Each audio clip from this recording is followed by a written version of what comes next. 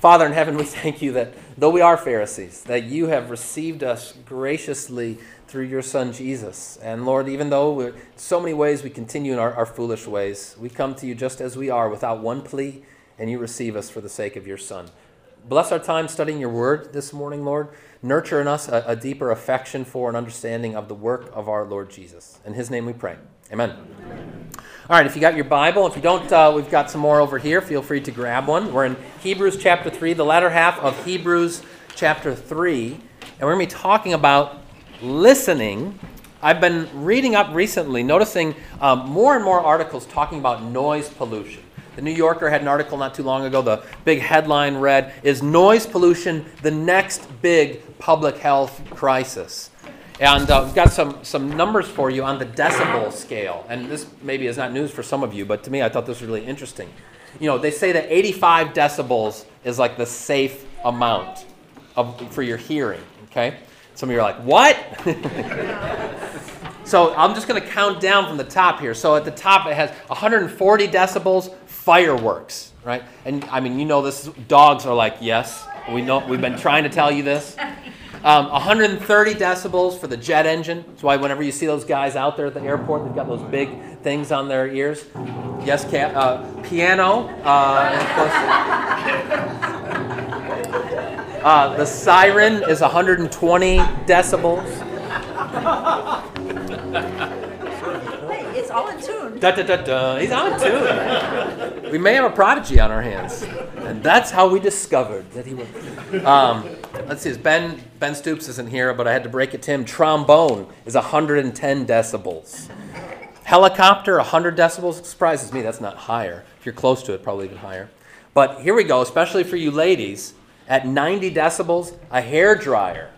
Oh, you put that thing right in your... Right? The lights are flickering on and off, you know. It's like sticking your head in the microwave. Now it gets a little bit lower. A truck at 80 decibels, like a big semi. Just a car, normal car, is at 70. Normal conversation, like when they used to tell you in elementary school, you know, inside conversations, that's at 60 decibels. Your refrigerator is constantly in the background at 50 decibels. Rain's at 40 decibels. The rustle of leaves at 30 decibels. And then at 20 decibels, a whisper. And so that got me to thinking, you perhaps recall that famous story involving Elijah in 1 Kings 19. Elijah's on the run from the Lord. He's up there on Mount Hermon, and he's looking for the presence of the Lord. And here came a great big fire. I don't know what that is, 120 decibels, say? The Lord was not in the fire. Then came an earthquake, 150 decibels. The Lord was not in the earthquake. And then a great wind came. We all know from the last few days what that sounds 100 like. decibels. We timed it at the lake. There you go, 100 decibels. The lake and the waves. Yeah. But the Lord was not in the wind. And then came what? The sound of a still small voice. Or other translations say, a gentle whisper. And that was the Lord speaking to Elijah. My question for you as we start today is, what are some of the things, the noisemakers in our contemporary modern life, that keep us from being able to hear God's still small voice, that keep us from being able to hear that gentle whisper? Yeah, Andrew. I would say politics. Okay, so that old whipping boy, just politics in general. And perhaps especially maybe cable news, this sort of thing. Okay, yeah. What else? What are some of the... I know, Ellen, I'm so sorry. Yeah. Ellen's running for office, but she's trying to make it better. Yeah. To make it good. To make it good. That's right. Thank you. Yes. Football. Football. Boo, that's too close. That's too close to home. But, you know, I mean, stadiums will do this. Where, like, they used to do at the Silver Dome, they'll actually have, like, louder, louder, and they'll show the decibel thing on the screen. Yeah, Leslie. The phone's pinging, you have a new Oh, message. yes, right. So if their phone is just on and it's pinging all the time, we're just like Pavlov's dogs, right? We hear that ping and we start drooling. Like, oh, what's happening?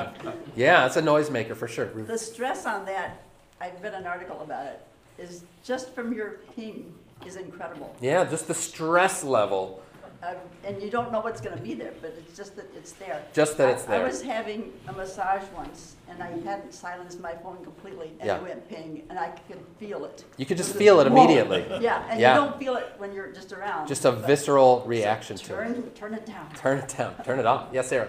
Busyness. Just busyness is one of these things where we're not able to hear the voice of the Lord because we've got so many other voices we need to listen to, things we got to do. Yeah, Esther. Background music and TV. Just background music and TV. So just literally having sound going all the time. I mean, I've found, and perhaps you have as well, that sometimes a long drive or just a commute can be a really good time for prayer and for talking with the Lord. But not if we have a hard time ever turning off the radio, right? Or turning off the podcast. I like listening to him as much as the next guy. But that's maybe a missed opportunity sometimes to listen to his voice. Yeah, Court. I've noticed up here, it's kind Louder. No, seriously, they can't hear you over there. of a whisper. Yes, right. Oh. Go ahead, Court. Up here, it's relatively quiet, but we went down to my son's, down in Allen Park, Yes. Detroit area, and there is a roar in the city Yeah. constantly. In the city, there's just that din in the background always. Now, I was over at camp yesterday for the confirmation retreat, and Camp Arcadia, as many of you know, has their tagline. Correct me if I get it wrong, but something to the effect of, God doesn't speak any louder at Arcadia, it's just a little easier to hear him, right? Something like that. Well, that's one of the things that we're going to be taking up here in our text today as we turn to Hebrews 3, the voice of the Lord and us listening to him. So we're picking up at verse 7. Let me read to us from verses 7 through 11. Therefore, the preacher says, as the Holy Spirit says, today, if you hear his voice, do not harden your hearts as in the rebellion, on the day of testing in the wilderness, where your fathers put me to the test and saw my works for 40 years. Therefore I was provoked with that generation and said, they always go astray in their heart, they have not known my ways. As I swore in my wrath, they shall not enter my rest. Okay, so here the preacher of Hebrews is turning another corner and saying, okay, going back to verse 6, Christ is faithful over God's house as a son, and we are his house, if indeed we hold fast our confidence and our boasting in our hope. We are God's house, and now he wants to draw a comparison, an analogy from the Old Testament to point out what a danger could be, so that we would not become too puffed up. First, though, before we dig too deep into that, I just have to draw attention to this note just in passing in verse 7. He just says, therefore, as the Holy Spirit says, and then he quotes from Psalm 95. Now, how interesting is this? Number one on your handout here, the Holy Spirit spoke and speaks through the Holy Scriptures. I mean, this is foundational to our doctrine of divine inspiration, the biblical inspiration. And other scriptures within the New Testament underline the same point. For instance, 2 Peter 1, Peter says, no prophecy was ever produced by the will of man, but men spoke from God as they were carried along by the Holy Spirit. Love how he puts it there, as they were carried along by the Holy Spirit. And then even more famously, 2 Timothy 3, all scripture is breathed out by God. Say, breathed out by God. Breathed out by God. And the Greek word there is theopneustos, which you can see, theo, if you underline theo, that means God. And then pneustos, you can see, is the word for breath or breathing. Like pneumonia, we don't pronounce the P in English. Pneumonia is bad breath, in the sense that your breathing is not good. Theopneustos means breathed out by God and profitable for teaching, reproof, correction, and training in righteousness. So I love how the preacher just throws that out there in passing. The Holy Spirit says. When we talk about the divine inspiration of Scripture, what we mean is that while human beings wrote down what we have in the Bible, they were ever and always being carried along by the Spirit. It wasn't either or. It wasn't just a human document, nor was it just a divine document. The Bible didn't drop to us out of heaven one day. But both these things are true at the same time. It's a divinely human document, even as our Lord Jesus is 100% God and 100% man. And thus, the Holy Spirit says. So any thoughts or questions about biblical inspiration? It's not the focus of the Bible study, but I thought it's worth pointing out there. Any questions about kind of the mechanics of that doctrine or how we teach it? Patrick, heads up, we're going to be needing a sound system, so if you hear Gotcha. things coming through, you might be doing that. Okay, fair enough. Thank you. We'll try to listen to God's voice, even so. Okay, so the preacher points out Psalm 95. And what's interesting is Psalm 95 itself was hearkening back to the experience of the Israelites in the wilderness. And so you've kind of got two layers here. You've got that initial layer as the psalm was sung and used in worship, which was already pointing backwards to the experience of the Israelites. And then you have it now being brought forward into at the time of when Hebrews was written, and now still to us today. But it continues to be relevant. So number 2 on your handout, when the Lord spoke to the Israelites of old, they hardened their hearts. They hardened their hearts. Now, this is alluding especially to, a couple of instances. One was in the book of Numbers when God had sent out some spies to go into the promised land. You remember this story? To check it out and to see what's it going to be like. And when they got there, they saw, oh my gosh, these guys are huge. We've got no chance. If we try to run up against them, we're going to be slaughtered. And so they come back and they're all disappointed. And they say, oh, we're not going to be able to do it. So this selection from Numbers 14 says, all the congregation raised a loud cry and the people wept that night. And all the people of Israel grumbled against Moses and Aaron. The whole congregation said to them, would that we had died in the land of Egypt, or would that we had died in this wilderness. Why is the Lord bringing us into this land to fall by the sword? Our wives and our little ones will become a prey. Wouldn't it be better for us to go back to Egypt? And they said to one another, let's choose a leader and go back to Egypt.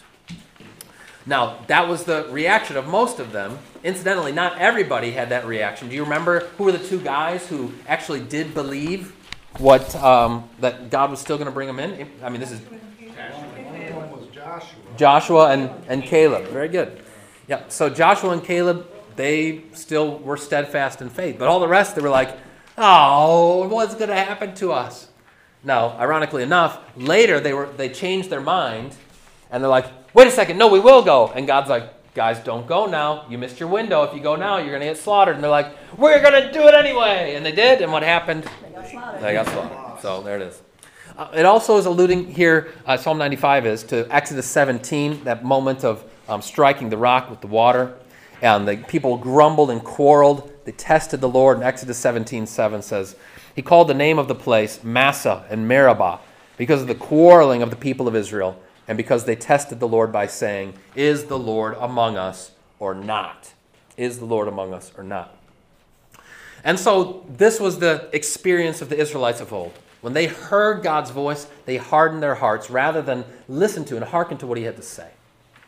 But now the preacher is trying to lead us, even as the psalmist was, that now when the Lord speaks to the new Israel, to us as the people of God, we listen to his voice.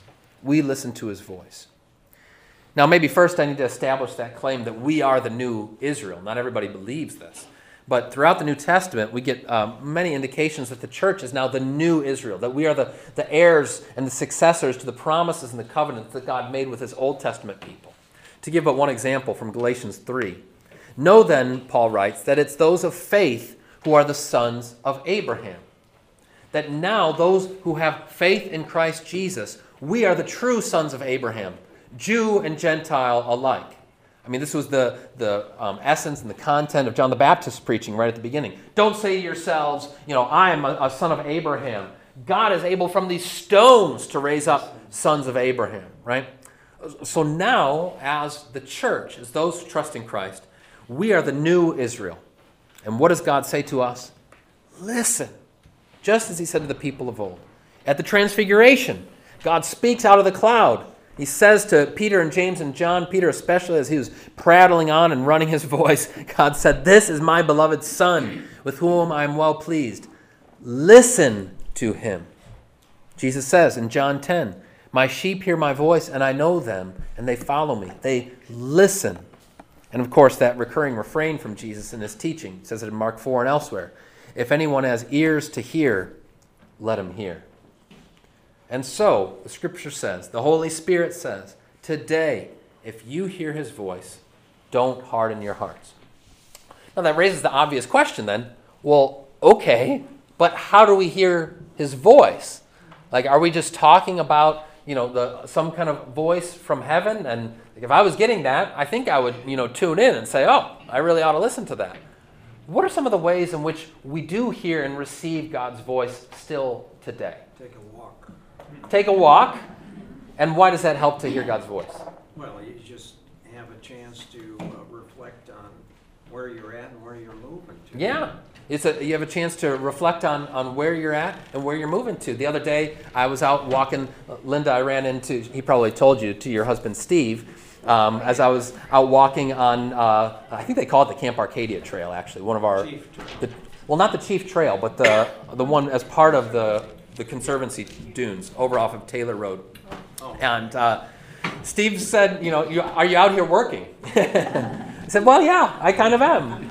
Because being out there walking is a way in which clear your thoughts and pray to the Lord. Lord, I hope they don't get too mad when I call them all Pharisees. I call myself a Pharisee. But so walking can be an important way that we listen to the Lord's voice. Yeah. What are other ways that we hear God's voice? Written word. From his written word. Yeah, most especially, right? And we saw this right at the beginning of Hebrews. Flip back there to chapter 1. It's worth looking at once again. This is how the book starts. Long ago, at many times and in many ways, God spoke to our fathers by the prophets. But in these last days, he has spoken to us by his Son. So these holy scriptures testifying to the apostles and the prophets, testifying to our Lord Jesus. We listen to his voice, speaking still through the holy scriptures. Good. Other ways that we listen to the Lord's voice. Yeah, Esther. Through godly preachers. Through godly preachers. Yes. I mean, Lord willing, that's the idea, right? That the preacher stands up there not in his own wisdom or authority, but in the authority of God's word, proclaiming and bringing his truth to his people. Yes. Yeah, Judy. Prayer. Through prayer and through that time of communing with the Lord and speaking to him and hearing that gentle, that low whisper, right? Any other ways? Yeah, Christine. Listening to Christian music. Okay, sure. For me, I believe that you hear just what you need to hear at just the right time. He puts that right there. Sure. Thank you. It's reassuring. Yeah, so listening to Christian music. I would say whether it be kind of old-fashioned sacred hymns or whether it be kind of contemporary music. And in both cases, part of where it gains its, not part of, but I mean where it gains its power from is from the word as well. Now it's brought and put to music. Yeah, good. Leslie, you're going to answer. In our dreams. Okay. In your dreams. Yeah. Yeah. So say more about that. Well, a lot of times, you're wrestling with some kind of problem. Yeah.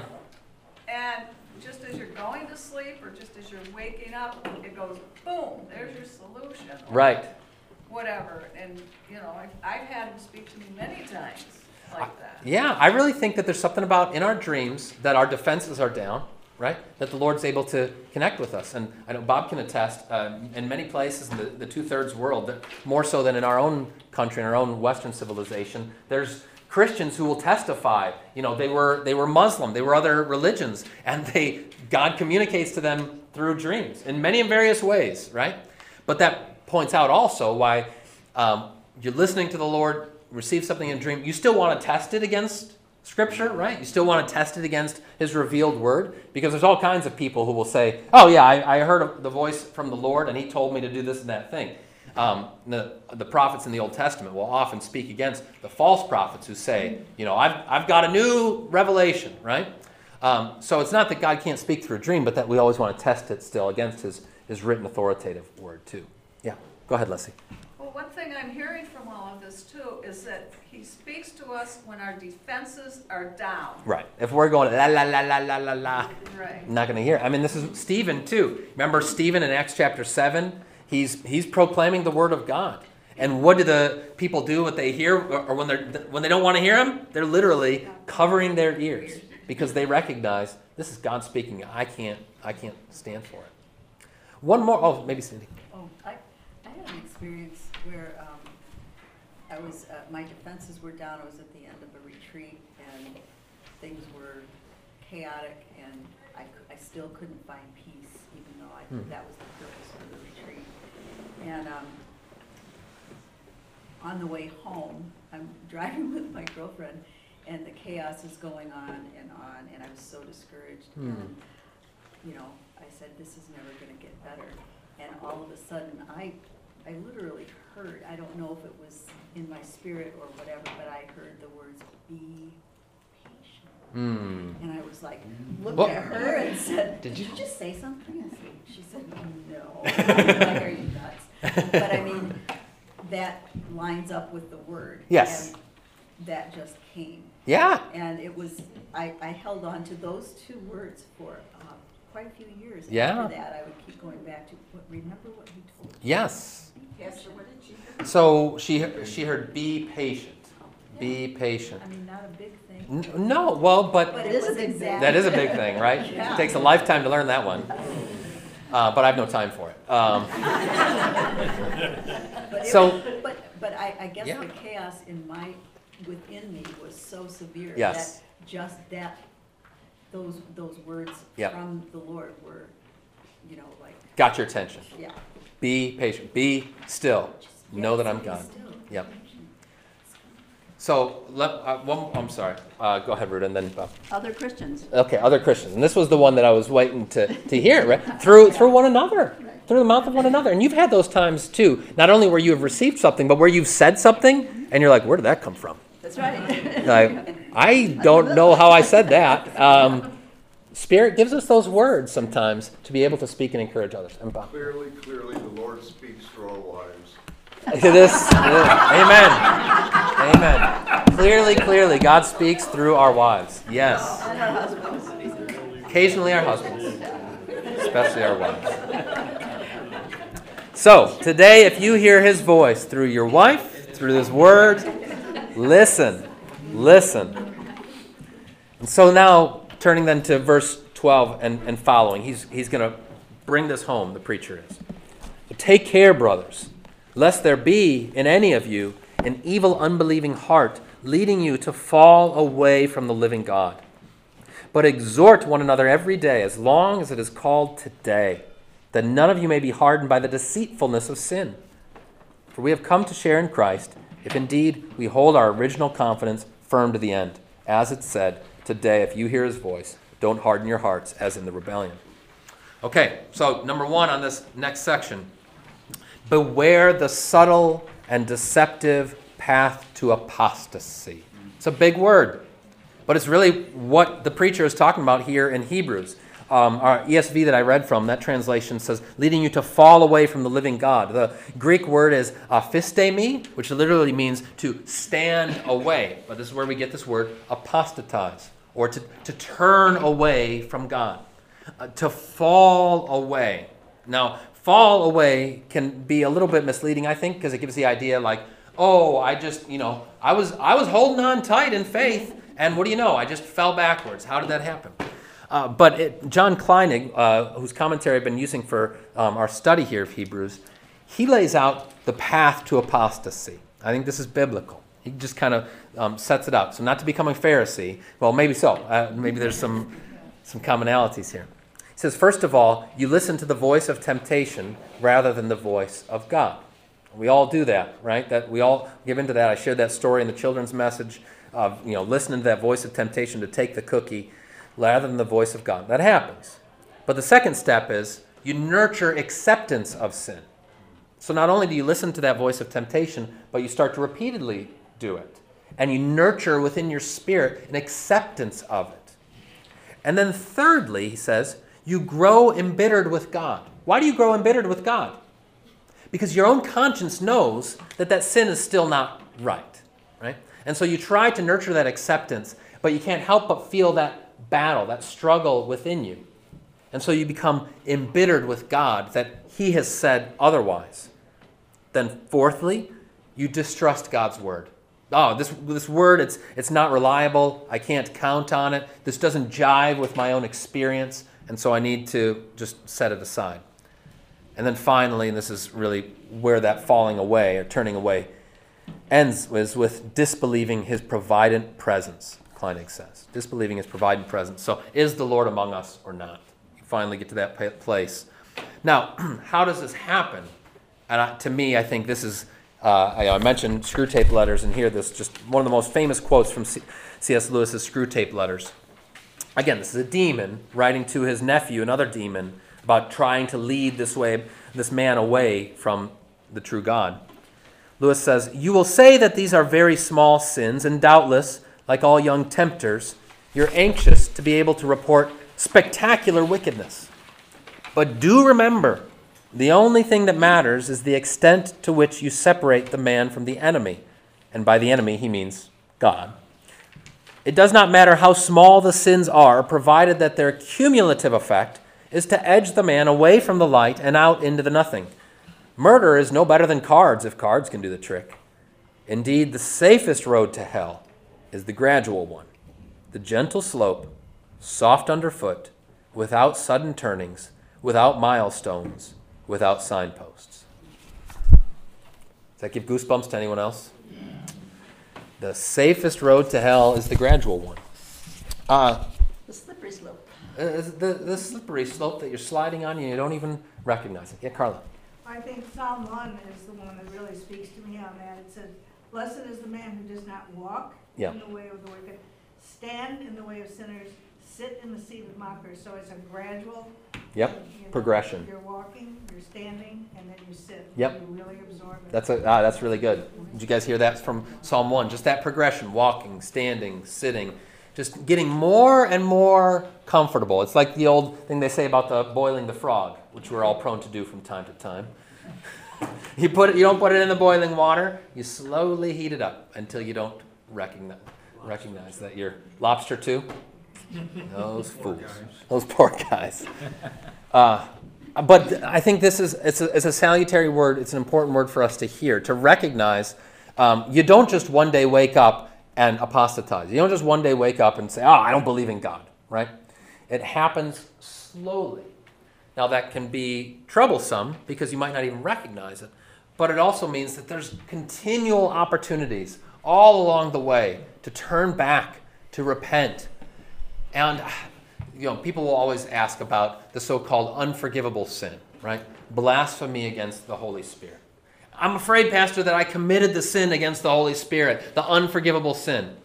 I've said it before, I'll say it again. If you're worried that you committed the unforgivable sin, you have not committed the unforgivable sin, right? Because if you have done that, you've utterly, totally turned away from God, and you couldn't care less about Him. See? Insofar as our heart is pricked, our conscience is pricked, then you are not lost. When should we write somebody else off that they are totally lost? When should we decide that they are? Never. Should. Okay, good. That's right. This is not for us to decide, right? This is not for us to decide or to determine so-and-so is totally lost. It's in the sight of God. Yeah, Bob? I think it's really important to note in the flood, Noah preached 100 years, but it's the Lord Jesus who shut the door. Oh, wow. Noah preached 100 years calling people to repentance, but he's not the one who shut the door. The Lord shut the door, right? That's his business, right? That's God's business, not our business. Our business is to continue to hold out the word of hope, to keep knocking on that door. Yeah. And so the solution, as the preacher puts it here, so you've got people who are losing heart, are falling away, turning away from God. So he says in verse 13, "But, to the contrary, exhort one another every day, as long as it is called today, that none of you may be hardened by the deceitfulness of sin." And so there's a felicitous turn of phrase here. Number 2 on your handout, I put it this way, that the solution to falling away is to call alongside. The solution to falling away is to call alongside. What I mean by that is the word translated exhort, the Greek word is parakaleo, which literally means to call alongside, from which we get the word the paraclete. This is a name that's applied to the Holy Spirit, also to our Lord Jesus, but especially to the Holy Spirit as the paraclete, as the encourager, the one who comes alongside us, who speaks those words in our ears. Be patient, be steadfast, look to the Lord, right? This is what it means to encourage. And so the preacher is talking to you and me, especially when we see somebody who is meandering down that soft, gradual path to perdition. Don't let them go that way, but instead of letting them fall away, call them alongside, right? Summon them and go alongside them yourself. This is fundamentally what it means to encourage. Encouragement is the antidote to apostasy. Encouragement is the antidote to apostasy. That when we are able to spur one another on, to call them on and to call them alongside, we battle back those tides of disbelief. See? This is what so many folks need to hear and don't get to hear because they're just forgotten or left by the body of Christ. But when we encourage one another, we help each other to see the end. When we encourage one another, we help each other to see the end. So he says, we've come to share in Christ if indeed we hold our original confidence firm to the end. This is why we so often give up, why folks fall away in faith, why they start to despair. They can't see a way forward, whether because they're mired in sin or in some way the evil one has blinded their eyes. They think there's no path forward. When we encourage one another, we help each other to see the end. To give an example from 1 Thessalonians 4, Paul is writing to encourage the Thessalonians. He says, the Lord himself will descend from heaven with a cry of command, with the voice of an archangel, and with the sound of the trumpet of God. And the dead in Christ will rise first. Then we who are alive, who are left, will be caught up together with them in the clouds to meet the Lord in the air, and so will always be with the Lord. Therefore, encourage one another with these words. To people who are struggling or are having difficulty in the life of faith, Paul points to the end times, to the coming of Christ, to the renewal of all things. He says, encourage one another with these words as well. To keep heart, not to lose heart when the going gets tough. I heard a great illustration of this from Pastor Brian Davies. He's over there at the confirmation retreat with our kids this weekend. He shared this story about a gal by the name of Florence Chadwick. Anybody know that name, Florence Chadwick? She was the swimmer. She was a competitive swimmer, and she was, I think, the first woman to swim the English Channel. And then for her next feat, she was going to swim the 26 miles from Catalina Islands in Southern California to the coastline. She was going to swim a marathon. And not just, a marathon in a pool, but out in the ocean, right? So she was going to do this incredible swimming feat. And there were boats that were to come alongside her in case, she got sick, to look out for sharks, to make sure that she was going to make it safely. Well, on the day when she was doing this swim, a great fog fell upon the ocean. And she's just swimming in this fog and going and going and going.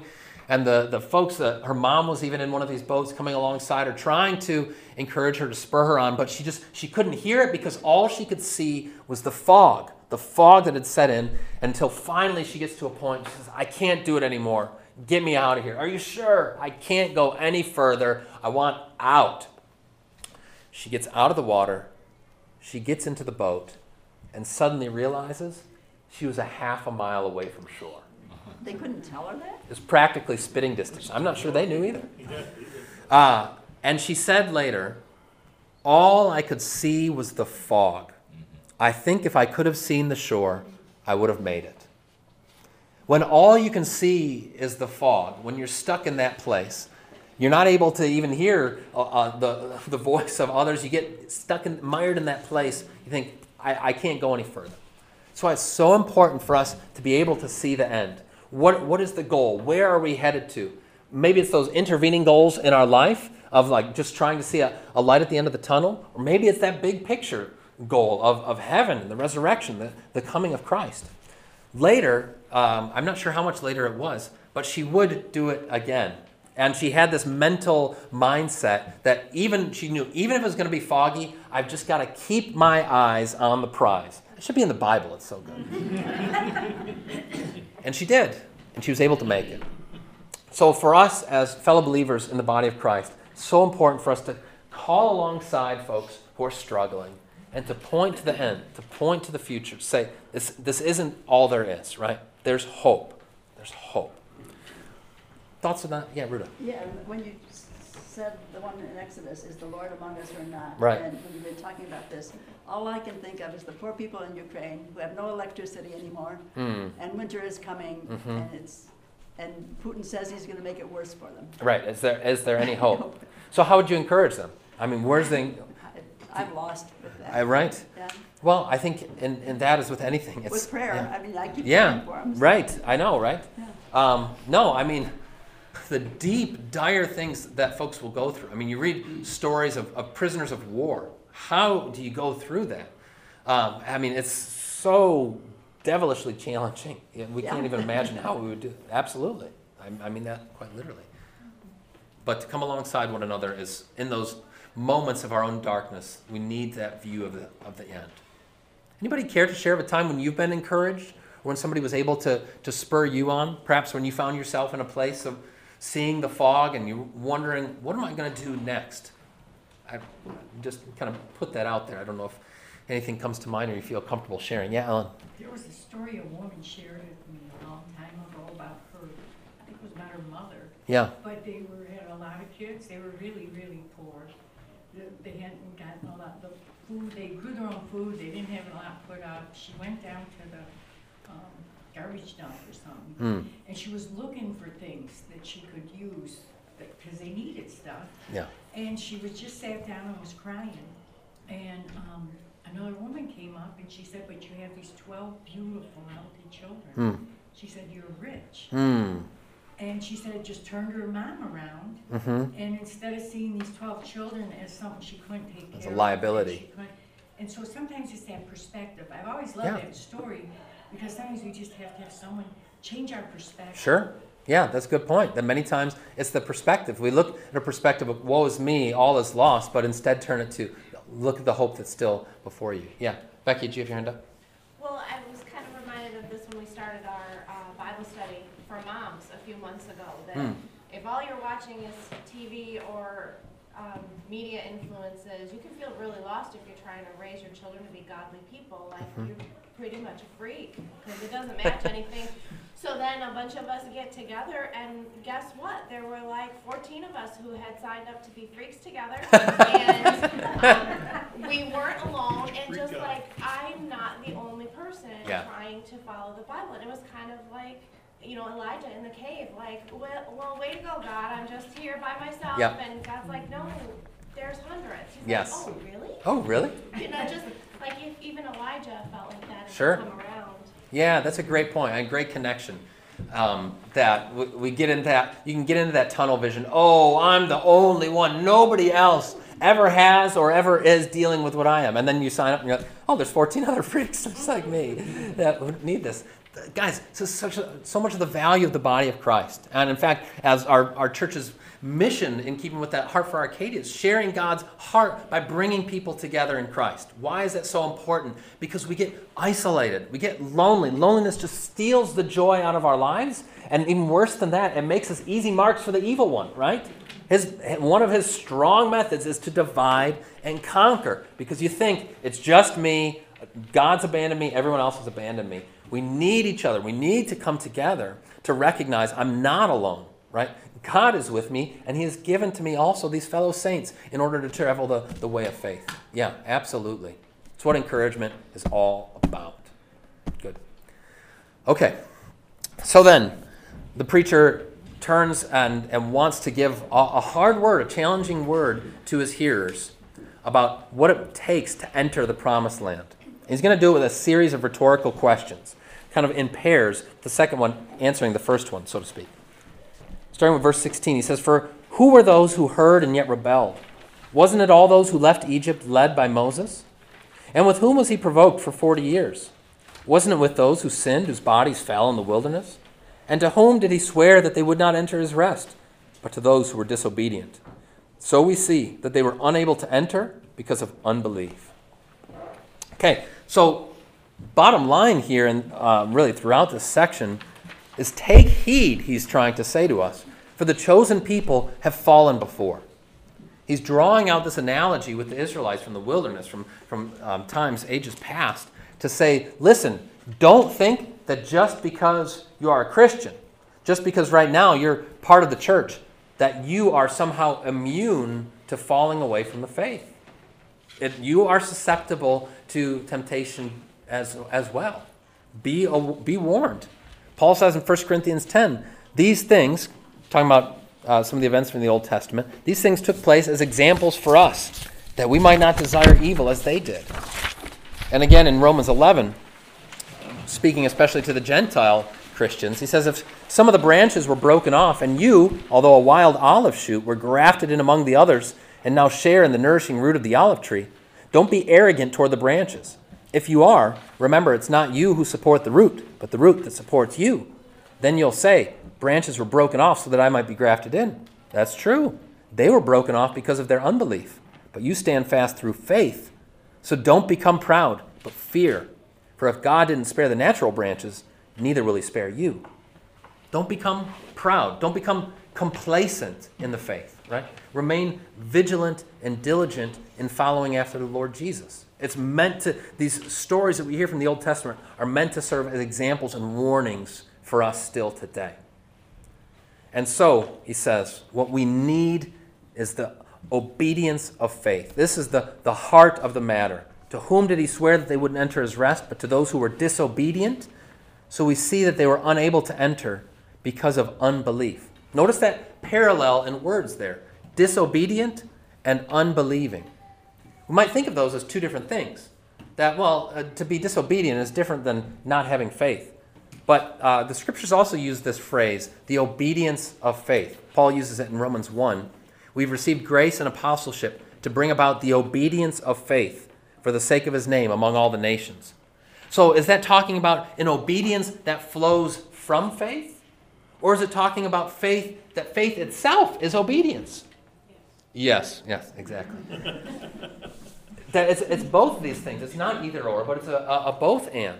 And to give a couple of quotes from more modern theologians along this, one by a name of Leslie Newbegin says, because ultimate reality is personal, God's address to us is a word conveying his purpose and promise, a word which may be heard or ignored, obeyed or disobeyed. Faith comes by hearing, and unbelief is disobedience. He's saying that these are one and the same, because when we hear, when we listen to God's word, it's God himself addressing us. And so to believe, to listen to him, is itself obedience. In the Hebrew language, they didn't even have a separate word. Many times when it translates obedience in the Old Testament, it's translating the Hebrew word shema, which is the same word for to hear, to hearken, to listen to. That's the obedience of faith.